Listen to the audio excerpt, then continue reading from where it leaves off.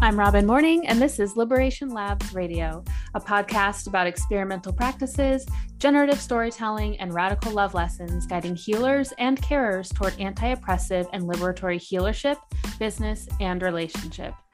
This is a show where we will learn what it means to be mental health care providers, community healers, and cultural workers in an era that demands generative imagination and brave movement toward liberatory healing futures.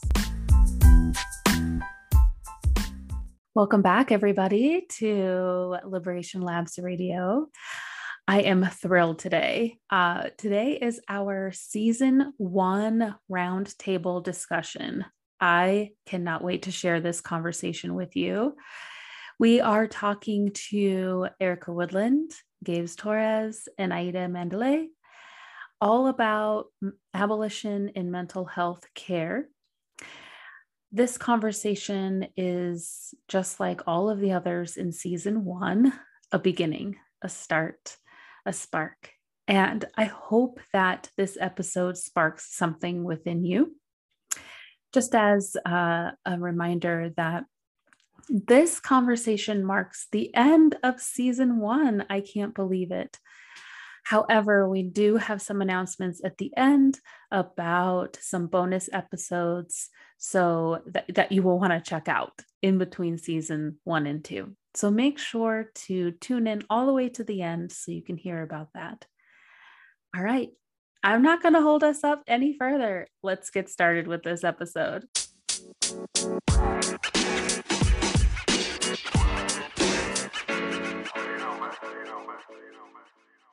Thank you all so much for being here today. I just want to take a couple of moments for each of you to introduce yourselves to all of our listeners and to one another if you're not familiar with each other.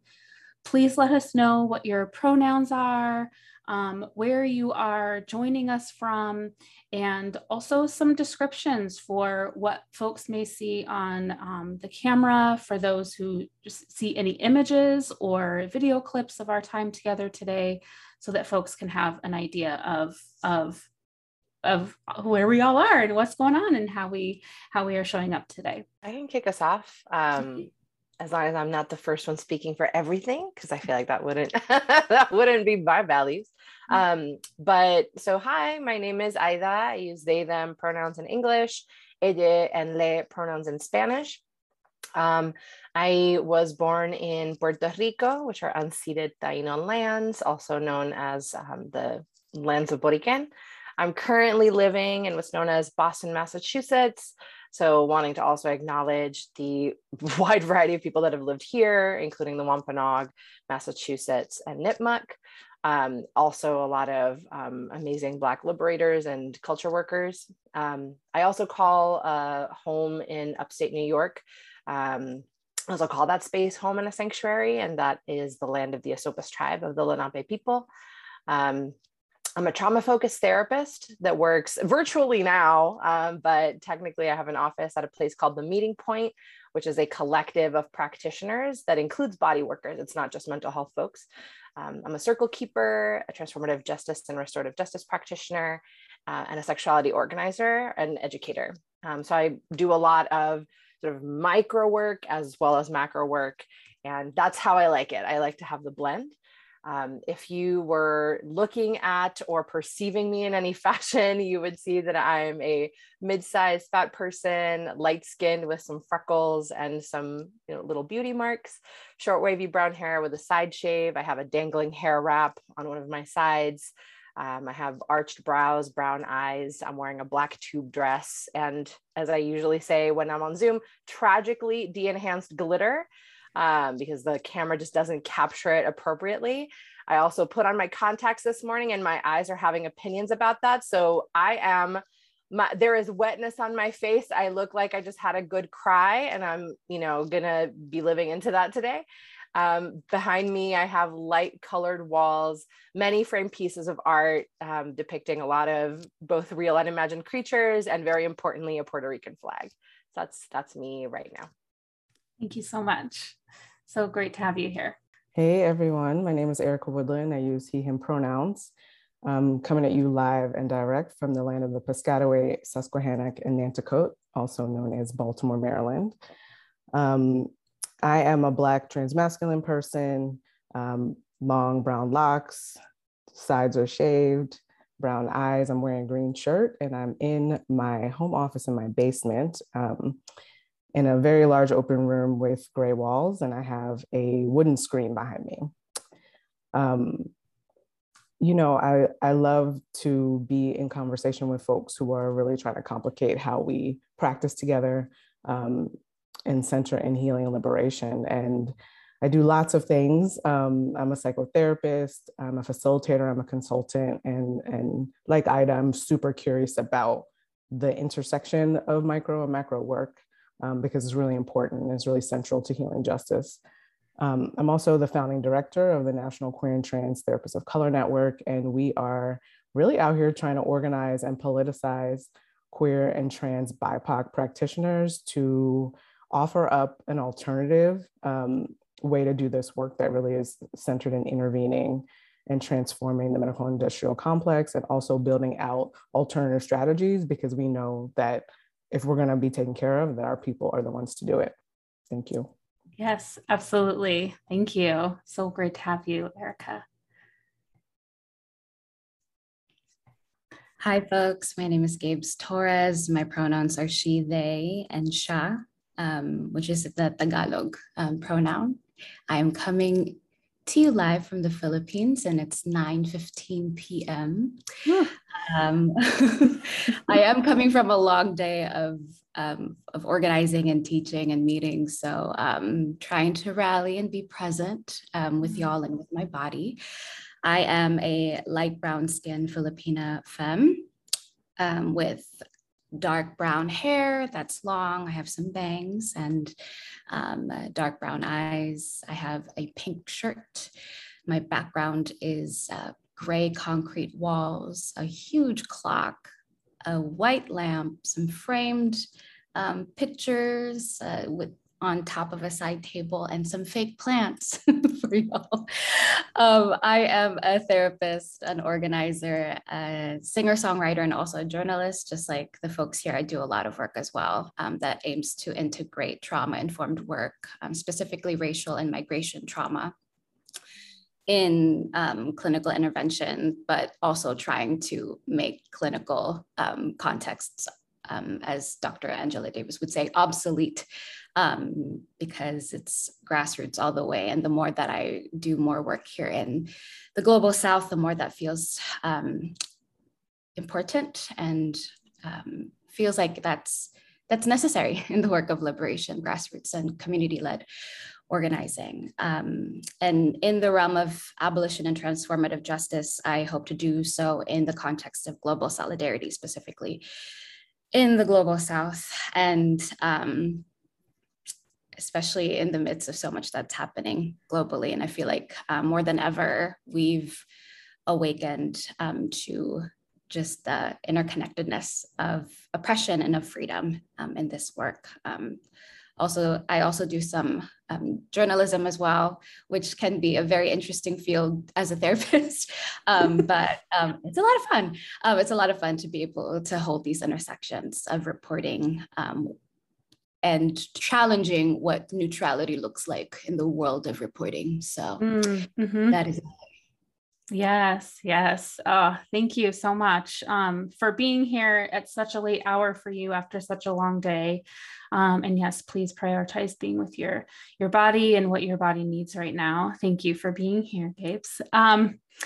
I guess I will do a quick intro / image description for myself for folks. My name is Robin. Pronouns are she, her. I'm a Black biracial femme. I am wearing a robin's egg color tank. I have tortoiseshell medium thickness glasses frames on. I have short, dark brown hair with a side shave. And yes, I need a haircut. It's been a while.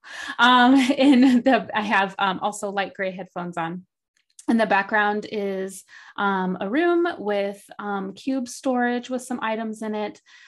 gray walls, and a white framed window. So I am a former mental health therapist. I had a private practice in Colorado, which is the unceded and ancestral lands of the Arapaho, Ute, and Cheyenne nations and peoples. And I released myself from that work a couple of years ago, and I'm doing full-time work working with other practices, individuals, different foreign types of healers and guides and mentors in our communities that are looking to figure out what does it mean to practice more liberatory care.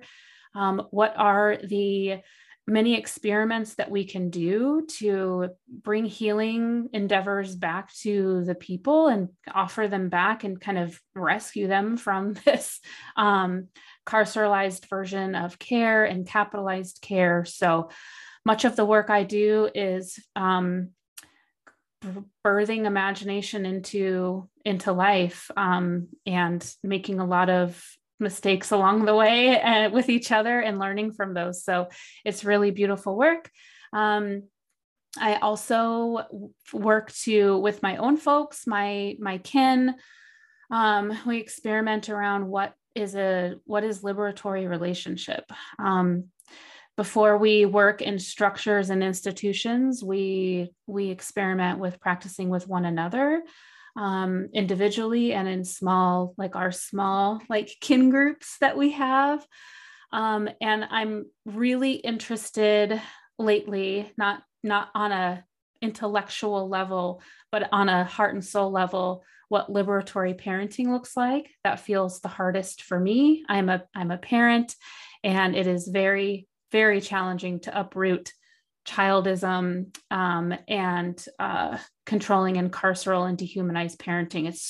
That's the challenge for me. So I'm very interested in that on a personal level.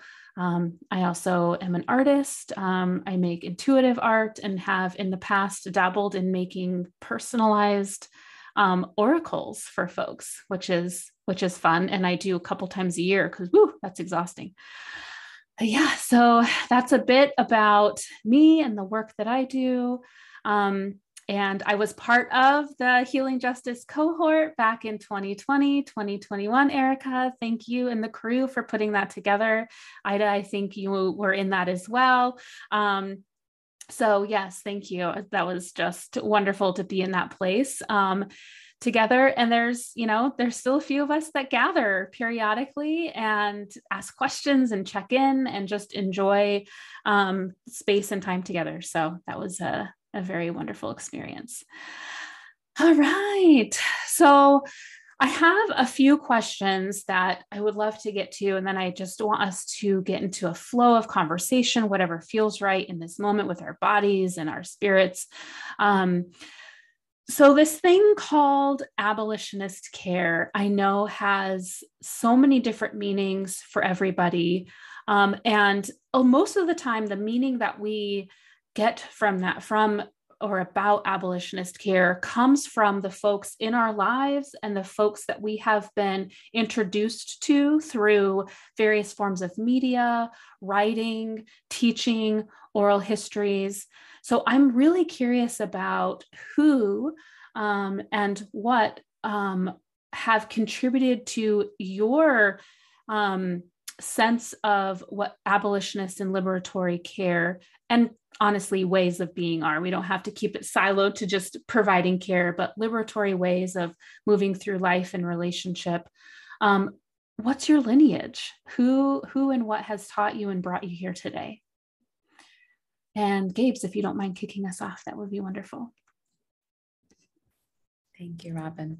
The first thing, or the first folks that came to mind really are my ancestors. And I know that is, the ancestors who I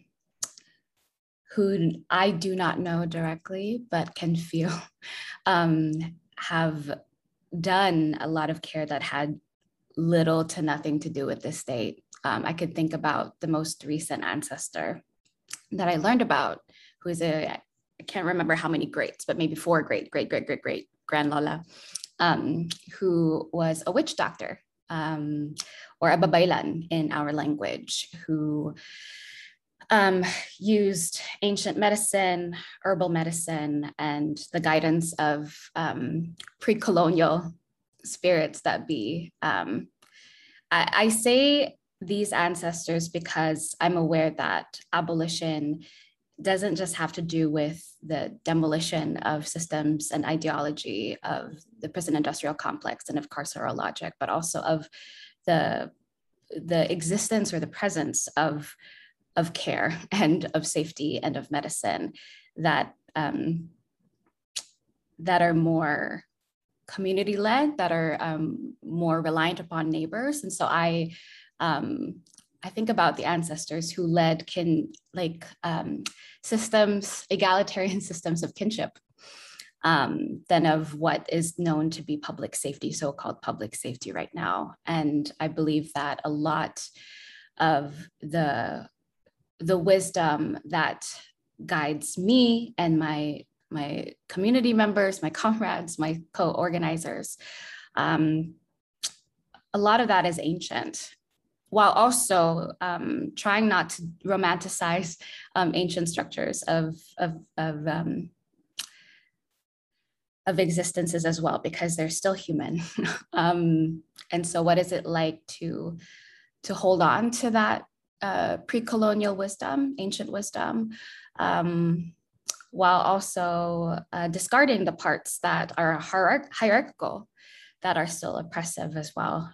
So I think about them. I also think about so many of the Black and Indigenous mentors and teachers who have not just taught me, but also I organized with. Back when I was in the so-called US, I spent a significant time in so-called Seattle, occupied Duwamish territory, with folks who I worked with regard to mutual aid networks, especially for the unhoused.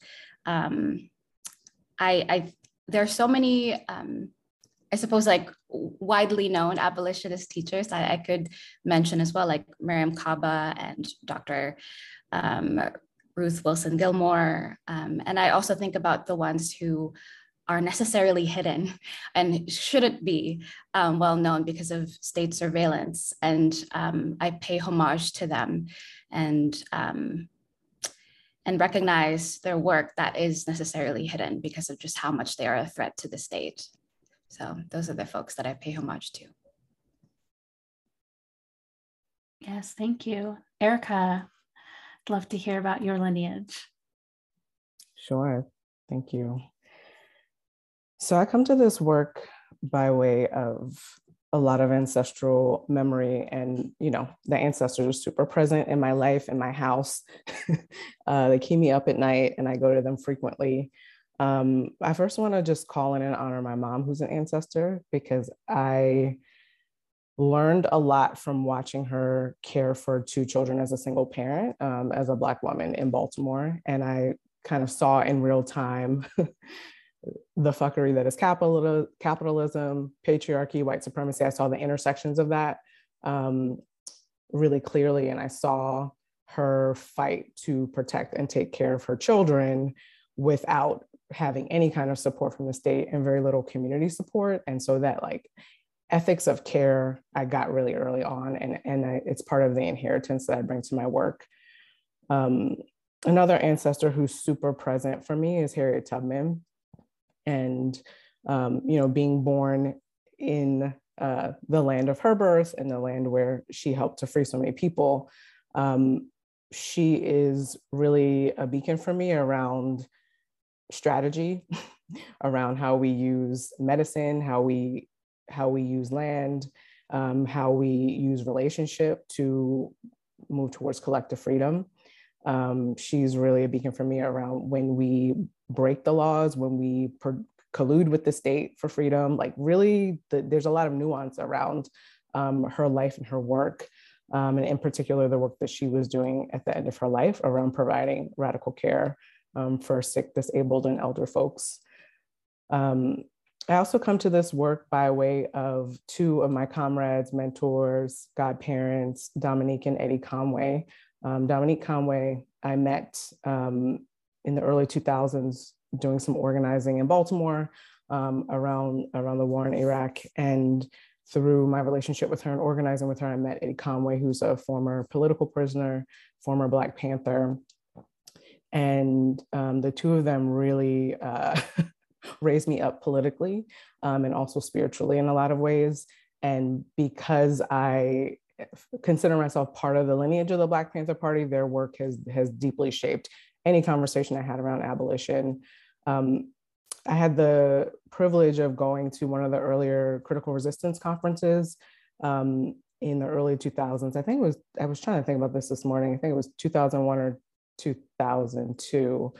But that was actually a requirement for a course that I took. And so I had kind of very early on in my political consciousness access to a lot of the folks that have already been named who are trying to kind of changing the game around abolition. And so we're in a weird moment where 20 years later, I'm like, oh, we're really talking about this. Oh, okay. Because people literally were like, I don't know where you think we're going to abolish these systems at, but it's not going to be here. And so I do really want to just shout out a lot of those freedom fighters who were part of building out that space. And finally, a lot of what I learned about abolition and care and the kind of care that is possible when the state has totally failed us is actually from working directly with incarcerated people.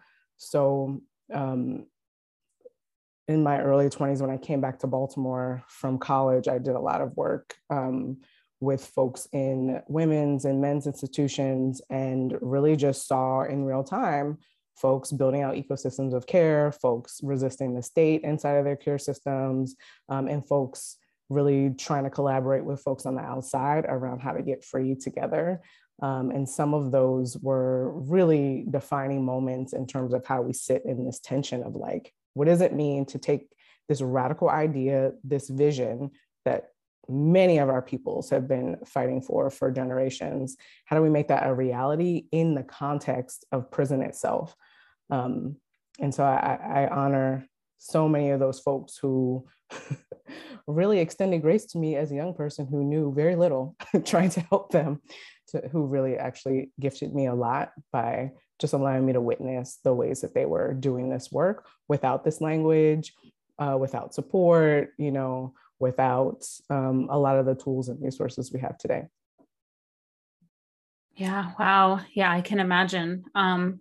And from experience, I can pull from my own as well. Like, yep, working with certain folks, being in relationship with certain folks become such an integral part of lineage. I'm hearing that from both of you. So thank you. Ida, tell us about your lineage. I love this question because in so many spaces that I've historically been in, this question is more about pedigree than actually honoring how we learn and the fact that we didn't come to anything by ourselves or in isolation. So I love it when this question gets asked in these spaces because it has such a different vibe than the, oh, but who do you know though kinds of questions. I said this answer in a different panel and I will never stop saying it, I think. My lineage, the first part that I claim is the freaky queers lineage. And those are the roots that I feel are the most independently sought roots that I have, because queerness was not something, and transness was not something that in my household was celebrated, even acknowledged. And so as an adult, those are the things that I was like, okay, this is where I'm going to start digging. This is where I'm going to start embodying in a different way than what I was taught. So that's usually why I start there. It feels very present and it feels like I had a lot of agency in being able to connect with that lineage eventually. And I like to talk about the windy road to abolition because if I look at old journals or if I think about things I said 15, 20 years ago, I'm like, oh, yikes, we have evolved. And that's important to share with other people. Because I think sometimes we can feel like these spaces get insular. Or they can be cliquish and, oh, if you don't know what critical resistance is, like clearly you're not dedicated. And I think all of us on this call are not using those frames. So I explicitly want to invite any listeners to hold our comments with that in mind, right? That if you don't know these folks, that's okay. That's why we're talking about them here. So freaky queers front and center in my life. Also a lot of sexual freedom work specifically. Then sort of in tandem came more anti-racism work, immigration rights and migrant rights work. And it took me a while to get to the anti-colonialism because I was raised and indoctrinated into colonialism not being that bad, because I was raised in Puerto Rico. So I was taught that colonies were a thing of the past and a lot of other things I'm sure we can get into today. So, you know, I also want to give a shout out to all the pro-independence movement folks on the island that I neglected as a child, that I didn't know about. I also want to shout out someone that I've never actually said out loud. I've had her name in my journals for many years, but Luisa Capetillo was a famous gender and labor rights organizer back on the island. And part of what she was also known for was being an anarchist and having anarchist values, but also being very spiritual at the same time, which for a lot of people might not make sense. So she wasn't necessarily talking about organized religion, but she was talking about spirit. So that feels really important from a gendered perspective. She was also, I don't remember if she was the first person or the first woman on the island to wear pants in public, but she was one of the first. And so that struck me when I was a kid. I was like, wow, look at all these things you were doing. After the sort of sexual freedom work and more LGBTQI rights work, that's what got me into the anti-violence movement. So, you know, organizations like Incite, Philly Stands Up, the National Coalition of Anti-Violence Programs, whether that was through direct participation, like on CAVP, I was a member, a part of that org, versus the others where I was just witnessing or in retrospect reading about them.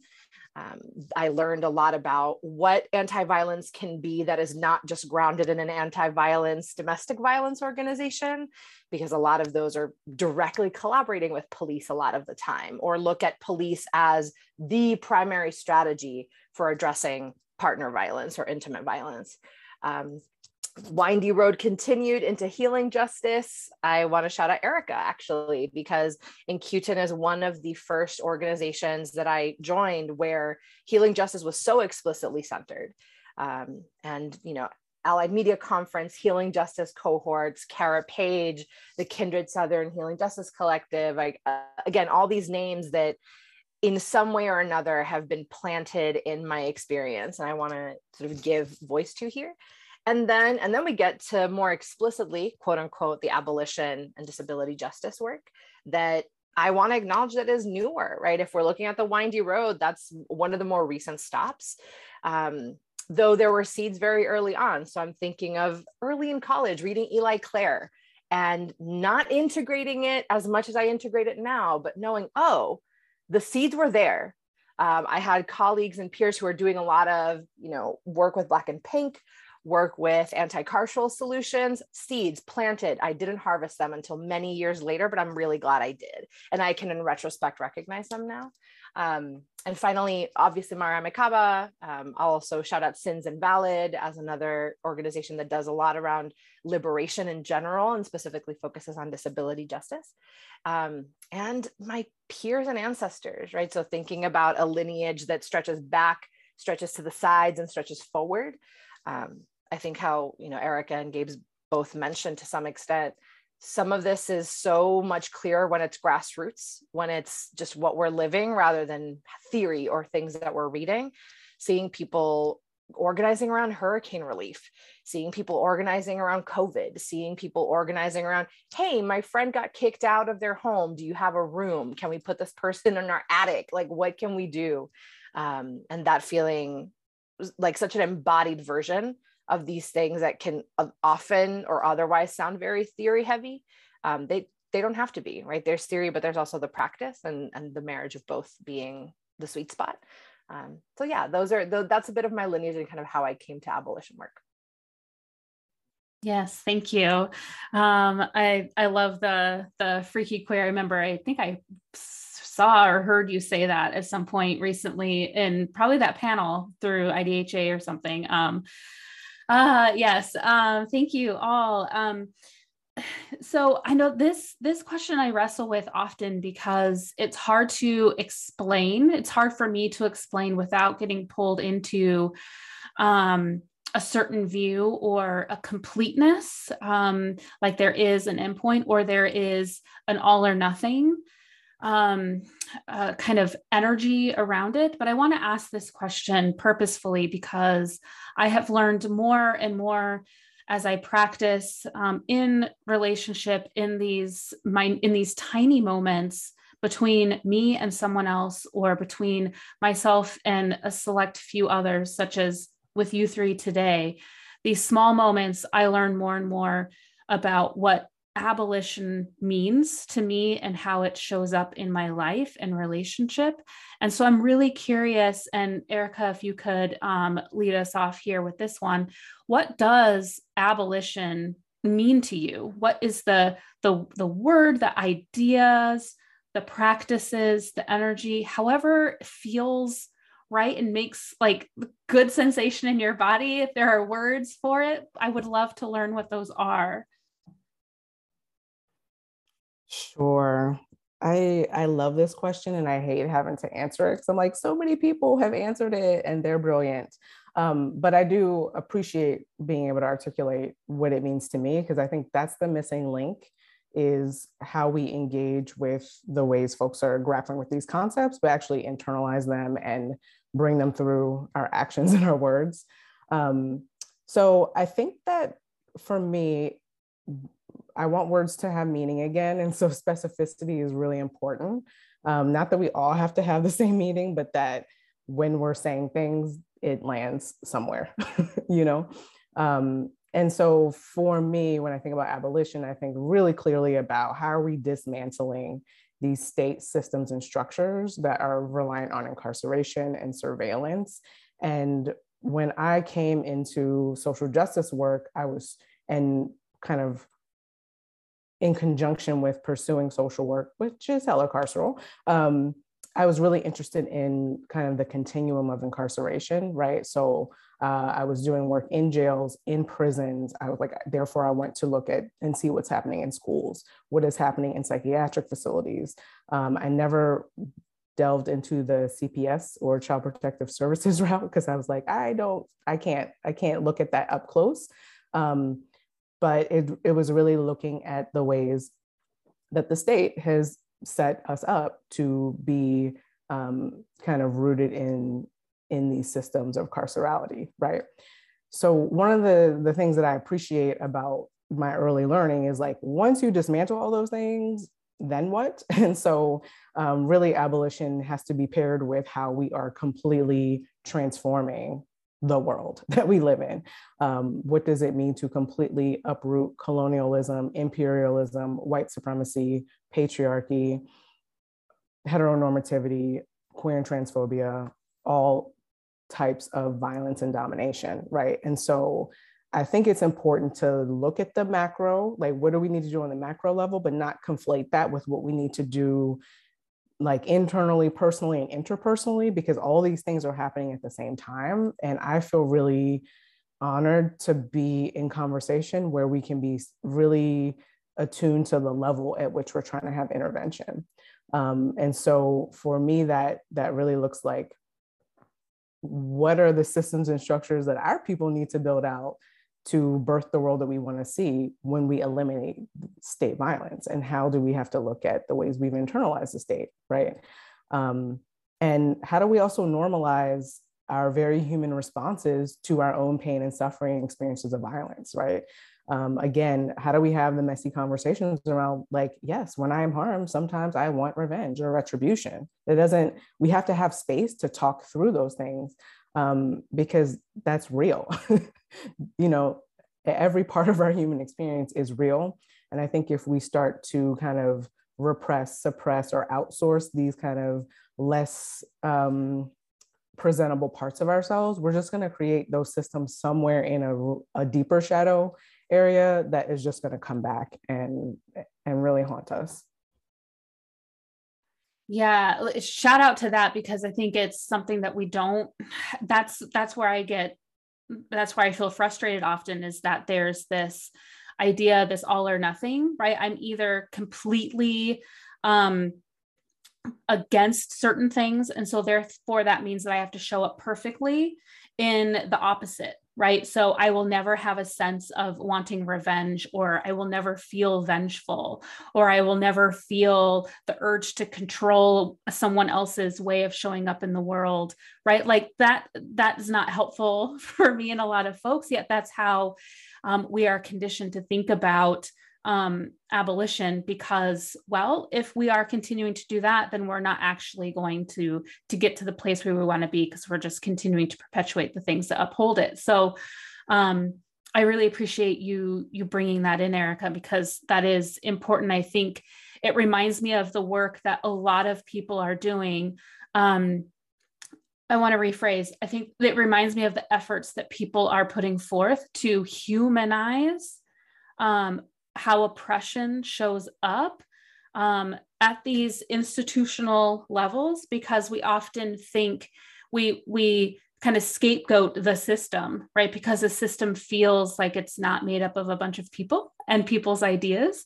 But by humanizing the environments and the institutions and structures and the things that keep the momentum going and keep the kind of like maybe the oil in the gears of oppressive systems, is us not humanizing what it is. And I think that helping all of us to be connected to the very human aspects of oppression and therefore liberation helps me to remember, helps me to breathe, and also remember that it is not just one thing. It is not just showing up in one way. And at the same time, it's important to understand the interconnectedness and how we can impact ourselves, one another, and these larger systems outside of us. So I really appreciate that you brought that in, because I think a lot of folks forget that they get to do that with themselves, and grapple with what that means. And I think part of it is that abolitionist practice is not a all or nothing. I keep saying that, and I want to be a little bit more specific by what I mean. It's abolition isn't only when we are bringing down an entire system all at once, right? As if we are, if we're a construction crew trying to demolish a building, right, and create a new one. It's not like we're going in there and putting in all the things in place to bring down the building in one fell swoop.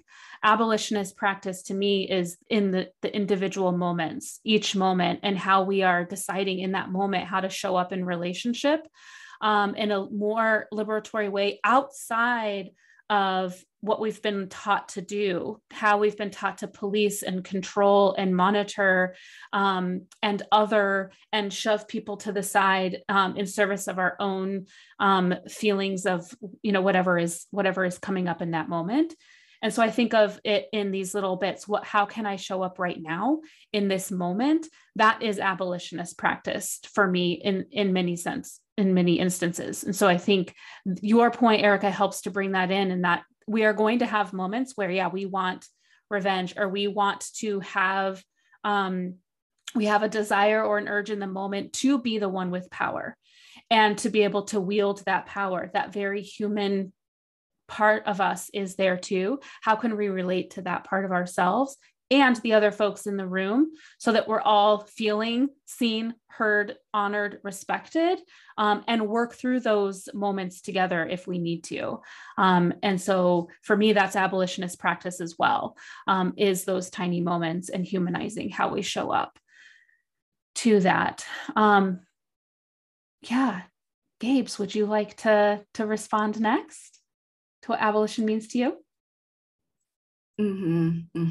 Thank you. I really, really love what all of y'all said around, like, particularly with what Erica said about, you didn't say this precisely, but what I hear is the more than just the dismantling and the destruction, it is the recreation. And I've always considered abolition to be a recreating of ecosystems and of structures that are more community-based, that center interdependence, accountability, which I hope that we continue to discuss in humanizing ways because of just how much it's been co-opted in many circles and in many platforms.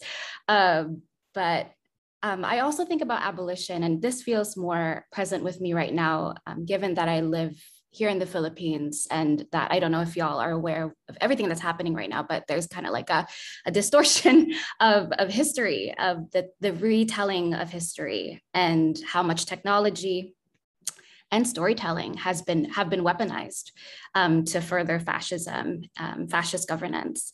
And so right now, what I feel like is what abolition means is to tell a different story about healing and safety. And with that comes with telling a story about the source of the dis-ease, the source of the violence, and the source of the harm, really. And I suppose I would, from a clinical standpoint or from a care standpoint, I would think about like the focusing of the story or the source than of just the symptom. There's nothing wrong with focusing on the system. Like, we do want to alleviate the physical manifestations of the infection, of the illness, of the ailment, for daily functioning and all that. And yet, if we just put this is like a very common metaphor, but if we just put a Band-Aid on it, we don't get to the very root of it. And I feel like abolition tells the story of, hey, we got to get to the root. We got to get to the very, very source of why these cycles of violence and harm continue. They're being perpetuated. In fact, people profit from, and particularly the PIC, or the prison industrial complex, really profits from the continuation of violence, and also all the institutions that are related to the prison industrial complex, that which includes the mental health industrial complex and all other institutions that grew alongside with it. And so with that, I feel like abolition is the interference or the disruption of the myths that are told about safety, and that it has to be state related, that it has to do with policing and all state related interventions. And with that, what I've been noticing being in the global South is to create and maintain and sustain. I really like what Robin said about like the individual sustained wins or moments that create a culture or maintain a community that offer that kind of safety, that which is that, I don't like to use the word reliant, safety that feels safe to the person. And that is a more proactive process and actually attending to what safety means for this individual person or this particular community. I've come to realize that I've only been here like 6-ish months, and attention is huge. Attention is it feels so basic, and yet I feel like there's something about presence and attention that that helps me have a wider imagination as to what is it that compels a person to call the cops on this certain situation, and to really attend to that, and again to help them reimagine what it's like to consider creating a pod map instead. Like, what is it like to actually call your neighbors instead, and to even share my own stories around how the police actually caused more or exacerbated the wound more than anything. So right now, what abolition feels like to me is to disrupt the weaponization of storytelling, and to find ways to reshape that, to transform that, and to even, I keep thinking, I don't know what's coming through, but like, I feel like it's not going to be in English most of the time, and that being okay. It's not going to be in the colonizer's tongue. Perhaps it's also in imagery and in metaphor, in music. Oh my gosh, like the creativity and the art, and just how much that disarms an audience, a community. I've also learned the power of cultural workers, of the artists who are already, and the youth-led one, or the climate activists, the youth-led organizations. I feel like it's also an expansion of imagination too, of what it looks like to have the culture of interdependence. And I also find it important to have, like when one has an abolitionist manifesto, philosophy, or ideology, I think that the vision has to be global and the organizing has to be local. So that's what abolition means to me in this very moment. Yes. Yes. Thank you. There's so many things that I'm like, yes. Accountability, pod mapping, global, like there's so many things that are, key and central for me. And I think all of us here are saying it in different ways today. So thank you for that. Ida, please let us know what abolition means to you.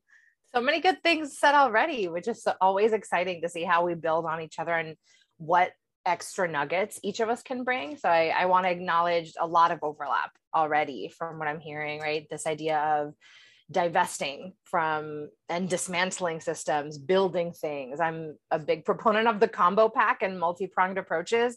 There's no one strategy that's going to do, frankly, anything. We have to always be thinking about all the multiple ways that we can show up, because that to me is also part of things like disability justice. We have to think of all the different gifts that we have that we can contribute to the world to make it better. So it's not just, oh, can you write really good grant proposals? That's the only thing we need. Or can you go out on the street and fight? That's the only thing we need. We have to, frankly, acknowledge the reality that we have multiple things to offer and that we are already using them. Sometimes we're just not giving credit to them as being part of the change work.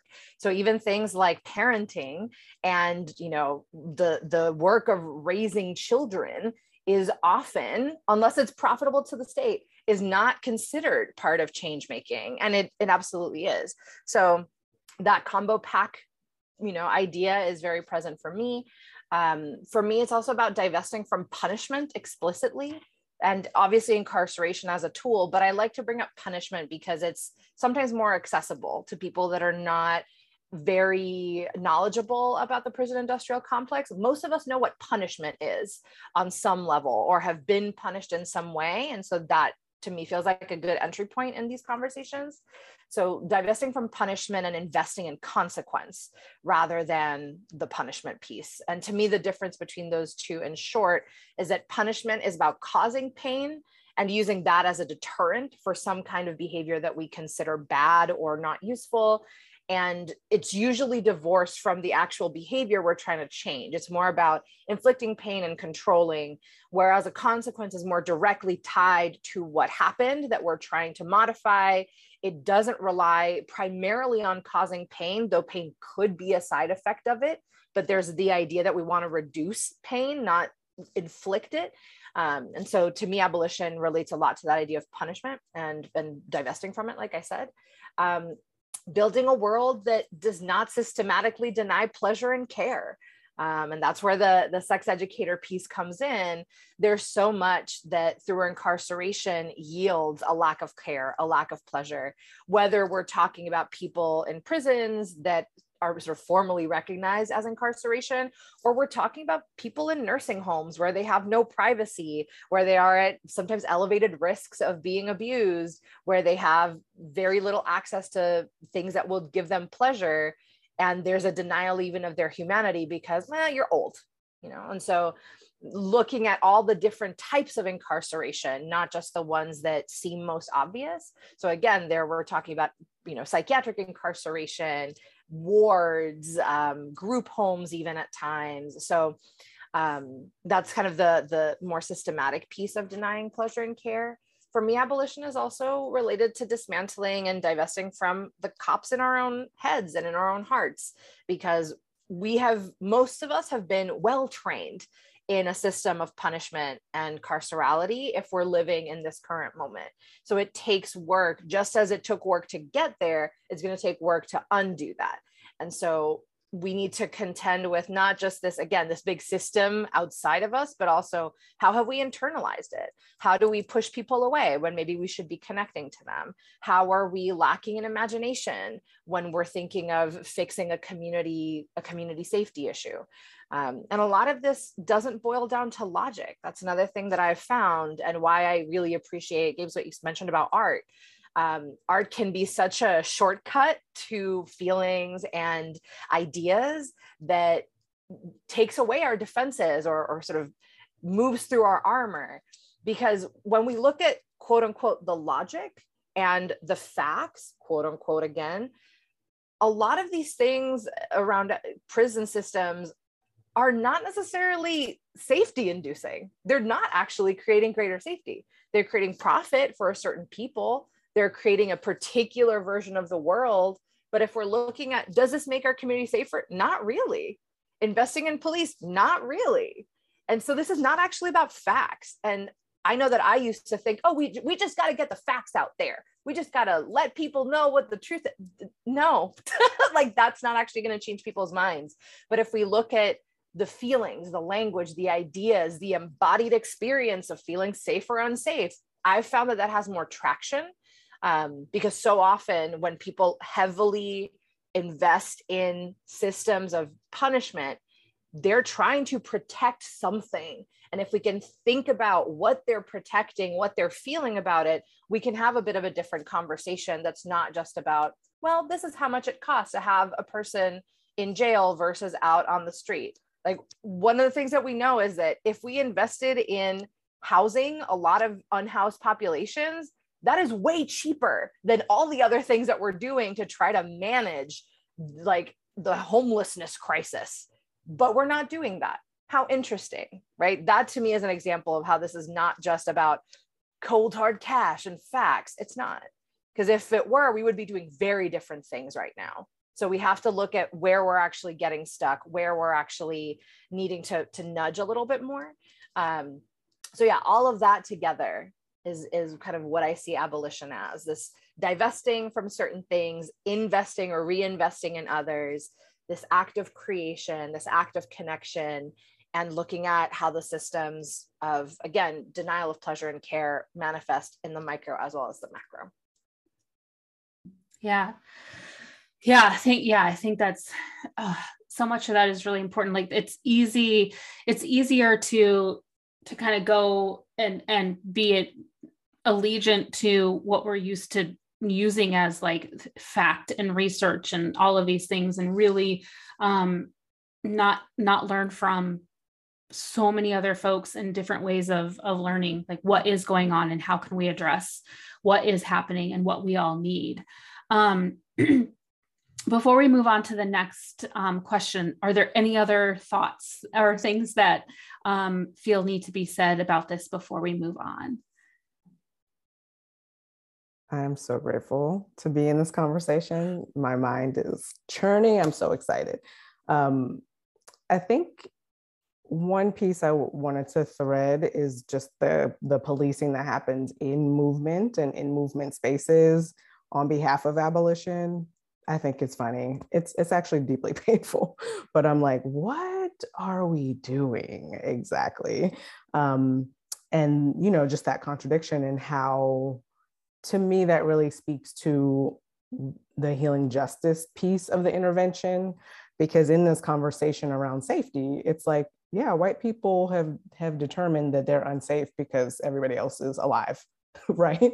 And so if we are not kind of determining safety collectively, that's like rooted in liberation, actually, and if we're also not creating the conditions where we're able to heal and transform trauma, like in an ongoing collective way, then we are definitely destined to create more of the same. And so I do think it's really important for us to be in some of the messier spaces as we talk about what it means to be survivors who are trying to move forward safety strategies while also tending to trauma, right? And so, I feel like recently some things have come up for me and I'm like, am I unsafe or am I uncomfortable, right? And there are certain things that I'm healing where I ask that question at least annually, but I'm now looking at some harm that happened 5 years ago and I'm like, no, I'm not actually unsafe now,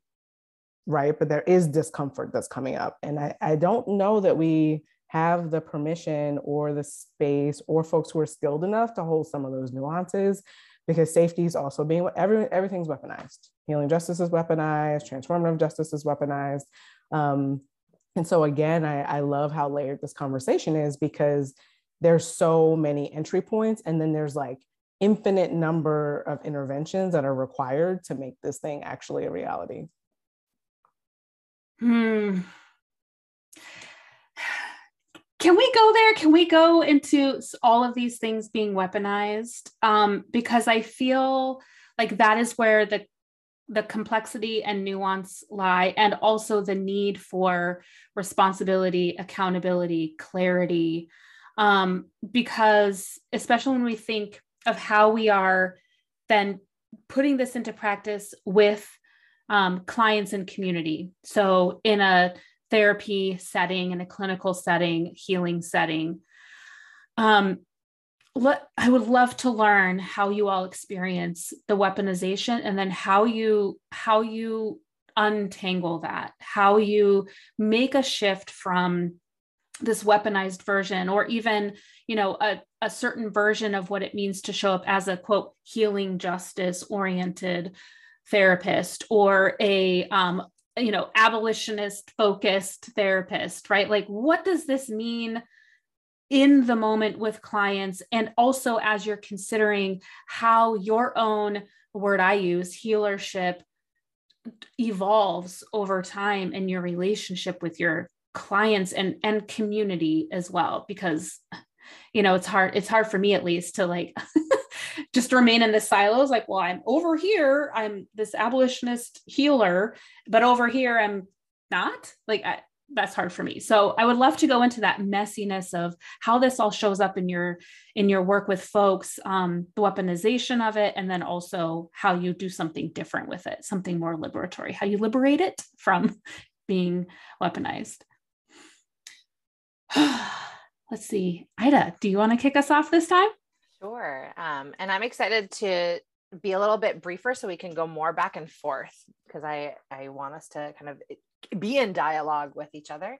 Erica, as you were talking, the sentence that came to me was that superficial understandings of abolition just always circle back to domination. And that domination is a creative shapeshifter. And in part, that's also why we have to be creative and shapeshifty and pivoting, because that's a lot of what the weaponization does. It's, I'm going to use this word and I'm going to twist it or transform it. And I'm pro transformation in a lot of ways. And when it's in service of shitty values, not so much.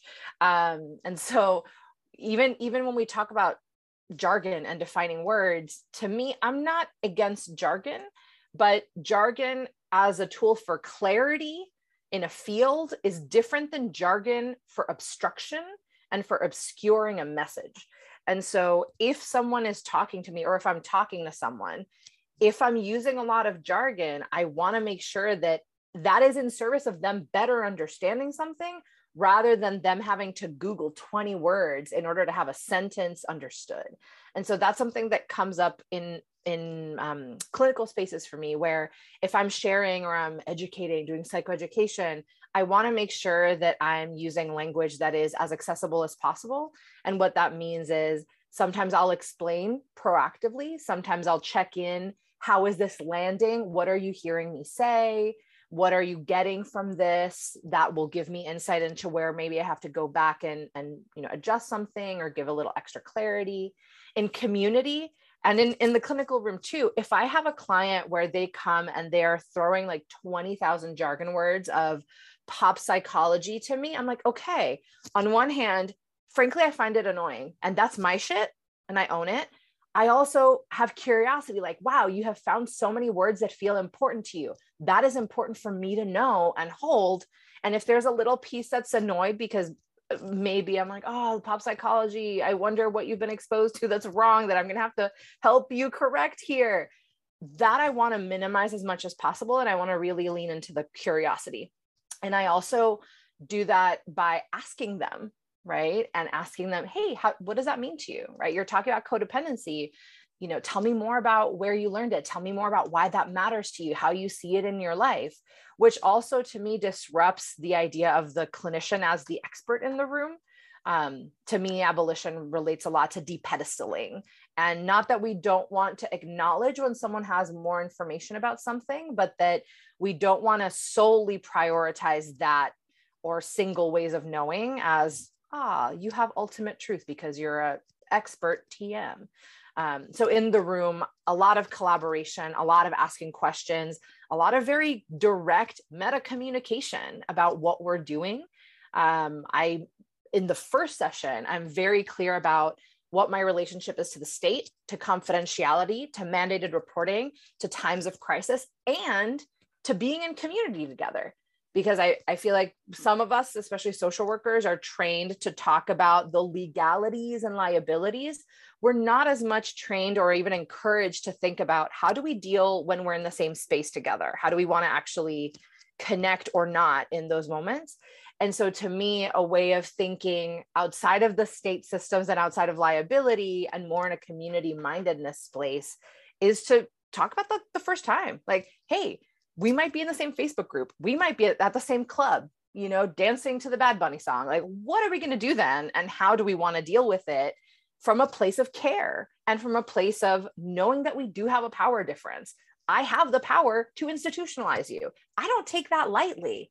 And I don't want to do that, but it would be silly for me to pretend like I don't have that power, right? So equalizing power does not mean ignoring the power that actually exists, right? That's white shit. That's like, oh, but I don't see my power. I don't see that we're the same. No, we're not. In many ways we are. And in some important ways that privilege me, we are not the same. And that's why it's my responsibility to bring it up. See, I'm getting spicy. I'm getting agitated, yes. Which, is good. And another piece that I'll add in there is that I don't use punishment in my practice. When we're doing things between sessions or when I'm asking clients to do homework or do an experiment, I'm very clear that this is not a demerit-based system. I don't want you to do this out of shame. I don't want you to do this out of a fear that I'm going to, boot you as a client or I'm going to hate you. I want you to do this because you have some investment in it. And if some of that is relational investment, like you want me to be in good relationship with you, we can use that. But I don't want it to be shame. I don't want it to be a fear of me or what I would do. I want it to be a different thing. And so I'm also very clear about that when we're thinking about sort of assignments. I know that I moved a little bit away from the weaponization and more into the piece of the question that's about how you do it in your clinical approach, because I could say a lot about the weaponization and I want to hold that and feel into it before I keep talking. So I will pass the baton on to someone else and then maybe I'll circle back. Yeah. I think that's fine with me. That's great. I mean, you said like the power is there. You have the power to institutionalize. You have the power to do all kinds of things. And it's not just acknowledging that power exists, but that you could exercise it at any moment at your discretion, right? And I think that that's a lot of, right, that shows up in punishment for not doing assignments. That shows up in comments around, well, if you don't come, if you miss a session, if you miss too many sessions in a row, that means you're not invested and I'm done working with you. That can look so many different ways. And so if we're not, it's one thing to acknowledge, it's very important to acknowledge that this power exists and it exists even outside of the hour that you've scheduled with this person. It exists if you see them in the club, right? It exists if you see them or hear about them from someone else, right? You have that power wherever you go. And it's in your discretion when to use that power, right? The state has given you that power. The state has power over you that if you don't use that power, you will get punished, right? And so like there's this complicated web around that power. And I think that's really, really important to talk about because so much of abolitionist practice when I'm experimenting with other mental health, state sanctioned mental health providers, we work a lot around that. Like, how do we work in that space? And with that, do we actually say these things? This permission of actually saying the things and doing and working this power thing out with the clients that we're working with, and how that is so much part of healing justice and so much a part of providing trauma-informed care, providing care that is rooted in a sense that this is for the client. Like this is giving healing and therapy and all of this back to the client. And I think that's a really important part of it. So thank you for sharing that. Who would like to respond next? Either respond to what Ida said or the question that I proposed. Feels energized. I can keep this brief too, with regard to the weaponization. So when I hear the weaponization or the co-opting of a abolitionist transformative justice concept or practice, I often think about the capitalist impulse to want to profit. But more than that, I also hear the, when I hear the word weapon or just weaponry, I think about its origins of trying to maintain a social order, which is a delusion. It's a capitalist white supremacist delusion of trying to maintain that social order where there are certain people who are at the top and certain people at the bottom. And in order to maintain that, one uses weapons. And so, and maybe this is more present to me considering all the gun violence that's happening as well. But with regard to the clinical world, to clinical care, how I contend with it or how I confront it is really as somebody who does have the degree, has the training, has the license, has the title. I just, I address the complicity at the outset with the client or with the folks that I work with. It's not if, but how I am complicit and how I benefit from their trauma, how I benefit from their tears. And so it's a very explicit onboarding process, which Ida already mentioned. And that's a more extensive informed consent process. And yeah, just to keep it brief, like addressing the complicity and also having the emotional capacity and muscle to stomach that as well, that I have power. And how that also looks like as a therapist of color who's possibly like working with white cis therapists as well, and how to complexify power dynamics within the therapeutic or care context or organizing context as well, and to not, as Ida said earlier, like to not be dismissive of the power dynamics, because that can be really, really dangerous. But yeah, at this point, it feels like growing that capacity to address and contend with and understand like my proximity to power, and to also work alongside my own co-organizers, those who are also in clinical settings or care settings, to not also be overcome by their guilt of their complicity, because that happens all the time. Like there's such a thing as being transformed by shame, because if not for shame and guilt, then we wouldn't be compelled to change. But there's a type of shame and guilt that kind of like debilitates them a little bit, not a little bit, a lot. And so what is it like to be in the building of their capacity and understanding their proximities to power and also oppression? So that's what I think about. Yes. Oh, Erica, I want to leave space for you to say whatever you need to say in this moment. Yeah, so rich. I think in not only in a clinical context, but I do a lot of work outside of the clinical context, and it almost doesn't matter because I still have LCSW behind my name. And even if I'm not operating as a therapist, you're a therapist, you know what I mean? Everywhere that you go. And even if you're not mandated to operate in that role, you're still connected to the state. And so just really remembering that the medical industrial complex is the prison industrial complex. And inside of that, some of the powers that we have, we use subversively and unapologetically to help our people, right? Whether it's like writing gender affirming letters, which why do we have to do that? For people to get what they need, right? That's trash.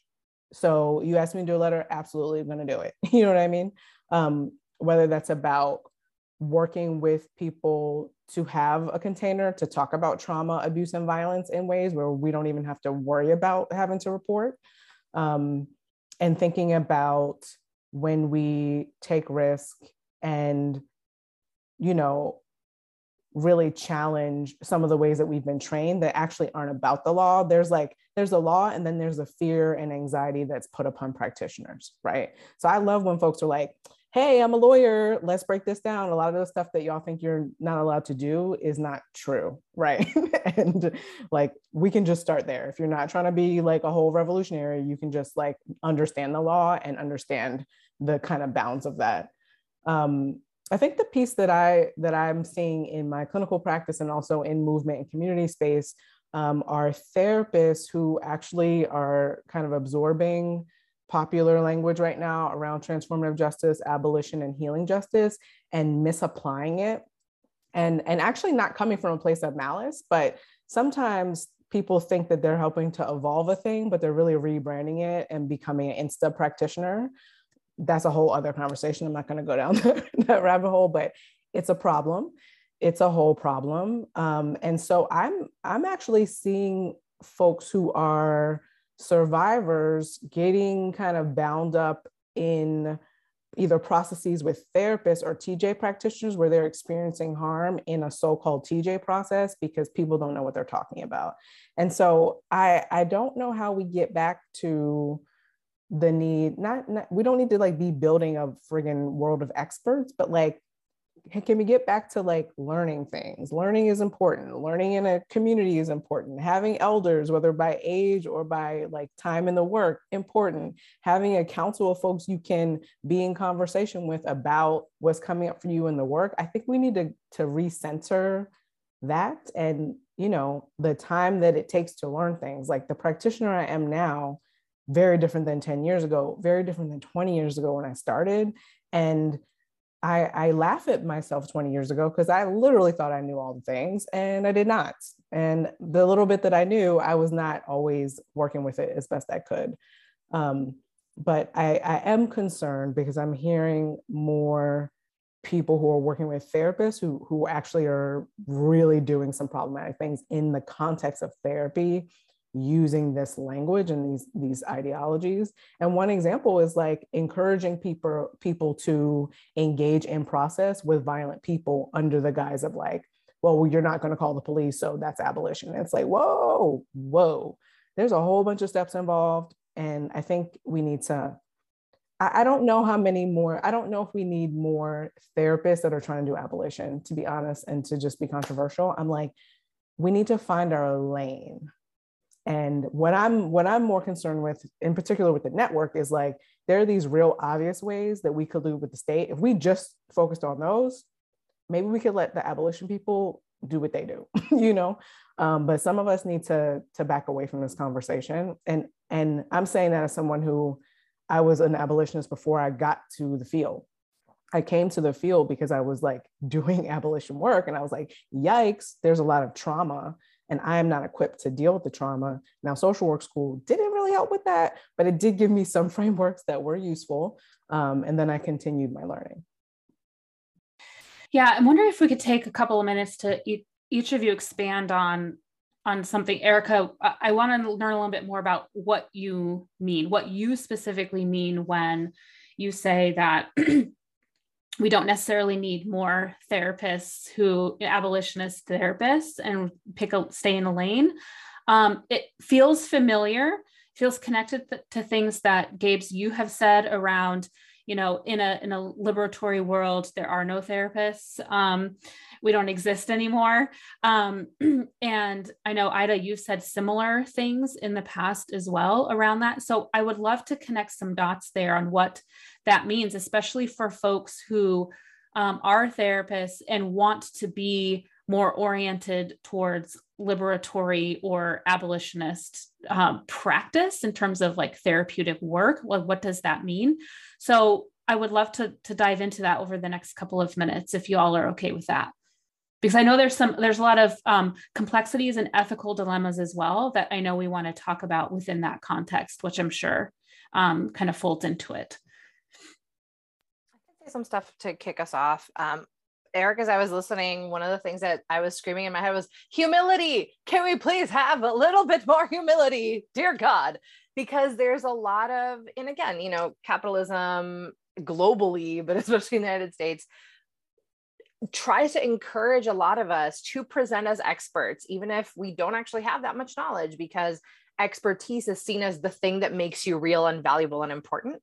And we are less taught to be in a kind of student mindset or a learner mindset or an evolving mindset. And to me, when I see folks that are very entrenched and very committed to being experts, that's an immediate red flag for me. So I'm like, I don't know. I have questions. I have at least questions. And so this idea of, how do we actually do it and what are the messinesses in that? Humility to me feels really important, and not humility that's about denying information and degrees or whatever, but about being humble that we don't actually know everything, that perception changes a lot, that we will change over time, and that we have to build in for that we have to be aware that things will change and that we will change. So rather than being very static or very binary about things, what would it look like to learn to surf, like to be more in the flow of things while still having values that are important and grounded? The other piece here too is, to me, so much of it is about collaborating. We don't all have to do everything, but do we know the people that are doing the different things that we are not doing, right? And to me, another piece that comes into this is, what makes you happy? What makes me joyful? Because sometimes I have been caught in the trap of like, what's the most important thing for movement? Fred, you're not that fucking important. Like, in the large scheme of things, you are a single human. Can a single human do a lot? Oh yes, we know that. Very good things and very bad things and everything in between. But part of my humility is knowing that I am not the most important person in the world. And so, if we're gonna encourage people to do things that are challenging, we don't need them to just be suffering all the time. Again, that's another capitalist logic that's also very based on a lot of Christian religions, where it's like, you must suffer in order to get dignity, in order to get pleasure, in order to get nice things. You have to earn it through pain. And I don't believe that. And a lot of people don't believe that. A lot of people wouldn't believe it if they had permission to not believe it. And so to me, a part of this is thinking, what am I good at? What am I liking to do? What are the gifts that bring me some nourishment so that I can continue to do them? So if therapy is bringing me joy, great. Let's keep moving in that direction, because that is something that is useful. But if at some point I realize or decide therapy is not actually bringing me joy, let's see what else could be at that intersection of bringing me some kind of nourishment and also being a change-making part of the world. And I'm glad that people were bringing in, again, artists and storytellers, because I'm also an artist and a storyteller, even though I didn't say that at the beginning. And I feel like there's a fear that I've sometimes had, and a lot of people have had around me, of, if I am not doing the most dangerous movement work, if I'm not doing the most intense thing, am I actually contributing? And that's a false binary again. And so to me, again, the ideas of humility, the ideas of being able to center care and pleasure rather than pain and suffering are really, really tied to figuring out what lane should we be in and for how long and for what reasons. So I'll pass it off to other folks to contribute. Yes, thank you. Gabes, is there anything you feel led to add to this part of the discussion, this response?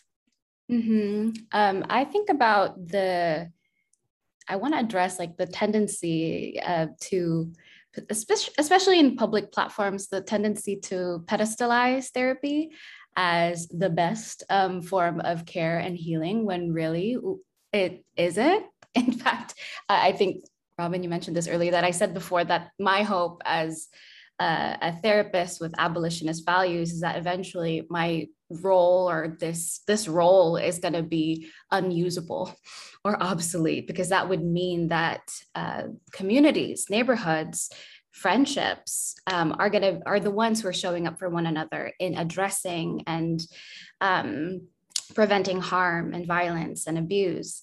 And so with that, I often think about, I often address to those who want to get into the field and who are already in the field, who want to nurture their abolitionist and practice their abolitionist values, is to imagine and also practice what it's like to deinstitutionalize mental health interventions. What is it like to, again, like decenter therapy as the a source of safety and of care and of addressing trauma?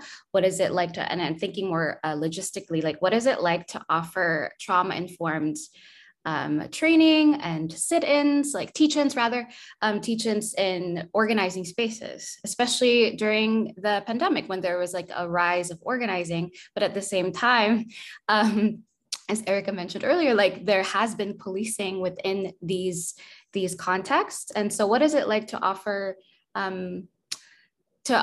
one's training and education, of trauma-informed training and education, in having to address harm within these circles? What is it like to offer de-escalation, risk assessment tools and resources to all the, to maybe actions and rallies and protests, more expressionist tactics when it comes to organizing, and even in education spaces, like of course, like part of having of addressing carceral logic within the mental health industry is to also address how it shows up in education. So what is it like to expose and challenge and reject modalities, therapeutic modalities that implicitly or explicitly show punitive values, punishment-based values that uphold punishment as a solution to changing behavior? So for instance, like operant behavior conditioning by Skinner, just a lot in that world. So what is it like to address that within the classroom, address that whenever you notice it within your peer circles? And I would also highlight the importance of pod mapping too, or maybe like actually like sitting down and asking oneself, like, who are the people who I would call outside of the state to be of service to me, to intervene whenever I'm vulnerable to harm or whenever I'm susceptible to causing harm. So those are the things that come to mind. Yes, thank you. I'll put some links in the show notes to some of these things that have been referenced, especially pod mapping. So I think that's an important one. It's been kind of brought up a couple of different times, either directly or indirectly, having those community members that can be available. So thank you. Erica, is there anything else you'd like to add to what you had so beautifully brought up before? Yeah, I have such a conflicted relationship with this moment where people are just like, therapy is the answer to all the things, because it's helpful. This shit is helpful. And also in this conversation, we're talking about radical politicized BIPOC practice. It's like, it is useful. And so that's my angle right now, is like, people should have access to an abundance of healing tools and resources. And unfortunately, our field has co-opted, stolen, and absorbed our cultural and spiritual traditions to transform suffering and violence and trauma and grief. So that's how we got here. Therapy is one of many tools, and it's not always going to be the tool that gets people where they're trying to go. But it's what we have. And so at the end of the day, how do we sit inside of that contradiction, right? And how do we encourage people, as Ida lifted up, like, what is your particular contribution in this lifetime to this dumpster fire that we're living through, right? And in our practice, I think we need to make revolution irresistible and sexy, but not so sexy that then people are just going along for a ride that's not rooted in like authenticity and people's actual skill and values. And I do think, because I came to this work via harm reduction, we really have to get super practical about what we need in the short term while we're holding this long-term vision, and really be able to move between both of those spaces, because that's what our ancestors have always had to do. It's not like, if we go, to Gabe's point earlier, you can't romanticize the past. We've always had practitioners who were in some kind of role, right, where they were helping to transform trauma. And I'm sure abuse and all kinds of harm happened then too, because humans are humaning. But we have to get more clear about the interventions we're trying to make. And I think as we do that, we're going to be able to build more power, and we're going to be able to build like a critical mass of folks who are not only experimenting, dismantling, building out new things, but also transforming every single layer on a cellular level of what it means to be free. Erica, I want to add a quick thing to what you said. Again, this idea of zooming in, zooming out, zooming in, zooming out. And to Gabe's point earlier about storytelling and sort of the twisting of history, again, zooming in, zooming out of history, because it's not great if we are under the impression that we have to just learn everything before we can intervene, because that's not real. That doesn't exist. That's also false binary. But also, back to the humility point, can you like look at what people are doing before you try to do a new thing and reinvent the wheel? Because that's just not efficient. And it's so often not, that's where so much gets lost in translation, where people are like taking concepts that they heard once or that they superficially understand to try to build something where there's a bunch of folks who've already done it. And it's not like any of us are immune to this, but generally there's a couple of demographic factors that, you know, we can look at like, whose stuff is being stolen, whose interventions are being taken. Even if we just look at therapy, so many of the approaches that are very popular and in many ways effective right now are repackaged like global South shit. And, you know, that's not new, but we gave it a new name, right? And so there's this piece of, you know, building community and community memory and having the humility to pause and slow down before we try to fix something, to see what has been tried before, be curious about what has happened, and not just in our own country, or not, again, Gabe, to your point about being global, can we pause before we try to rush in to intervene and do more harm in that movement? So again, more shout outs to collaboration and global perspectives, and not thinking that you're the shit necessarily. Yes, absolutely. I have so enjoyed our time together today, and I know we could probably talk for many more hours, but we can't at this moment. We have to move on with our day and our evenings. I really appreciate all of you being here.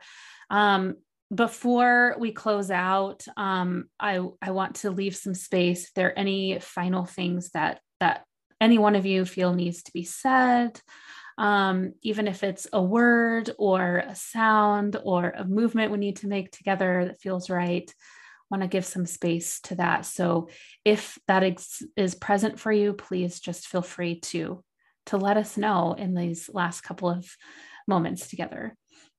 It's really simple. What comes to mind is that we have what it takes, and that we have been what we've been looking for and waiting for. And we have what it takes. Yes. Thank you for that reminder. Thank you all so much. I'm filled with joy. I'm filled with appreciation for knowing that you are all in the world doing so many wonderful life affirming actions and taking good care of yourselves and others around you, and for being part of a collective of folks really dedicated, devoted to what liberation means, to a liberatory way of being and caring for ourselves, one another, and the earth. I appreciate all of your voices, your presence, your smiles. Thank you so much. And I look forward to continuing to be in community together globally, and just call forward more opportunities to talk, to work together. So thank you once again for being here today. Before we go, I want to make sure you all know something really cool we have coming up. In between seasons 1 and 2, we have a few bonus episodes that we are releasing. These episodes are conversations I'm having with some close friends and kin of mine about how we integrate and create liberatory relationship with one another. So these episodes are going to be really fun, behind the scenes, getting a little vulnerable, sharing some real moments with y'all about how it goes. How does it work? How do you do this in relationship with other people? and really integrate some of these values into an actual relationship with someone, and having it feel more aligned with the types of relationships and life and community that you want overall. So we are really happy to share these with you. You will see them popping up on Spotify in between seasons 1 and 2. So you don't have to do anything extra. You'll just see them coming up. Please take a listen, and we would love to hear from you as well about how you integrate these practices into your relationships. And yeah, thank you for sharing that space with us, and holding us in compassion and in humility and respect for the process. So Liberation Labs Radio is created and produced by me, Robin Morning, and Allie Owens on the ancestral and unceded land of the Arapaho, Ute, and Cheyenne Nations, aka Northern Colorado. If you love our show, please like and subscribe, and also share it with all of your friends and your loved ones. And additionally, if you want to become a supporter of the show, you may do so. And all of our supporters will get seasonal goodies, such as a zine, which will have a lot of great content, resources, art, articles, other things that we think will be really supportive of each season. So that's included. In addition, we'll have other resources, an opportunity for a Q&A, and other goodies. We'll see what comes with each season. You can do that by going to our website, almaniralabs.com/podcast, and you'll see a link to support our show. You can also support the show right from Spotify if you would like to do that. Thank you again for being here, and we'll see you next time.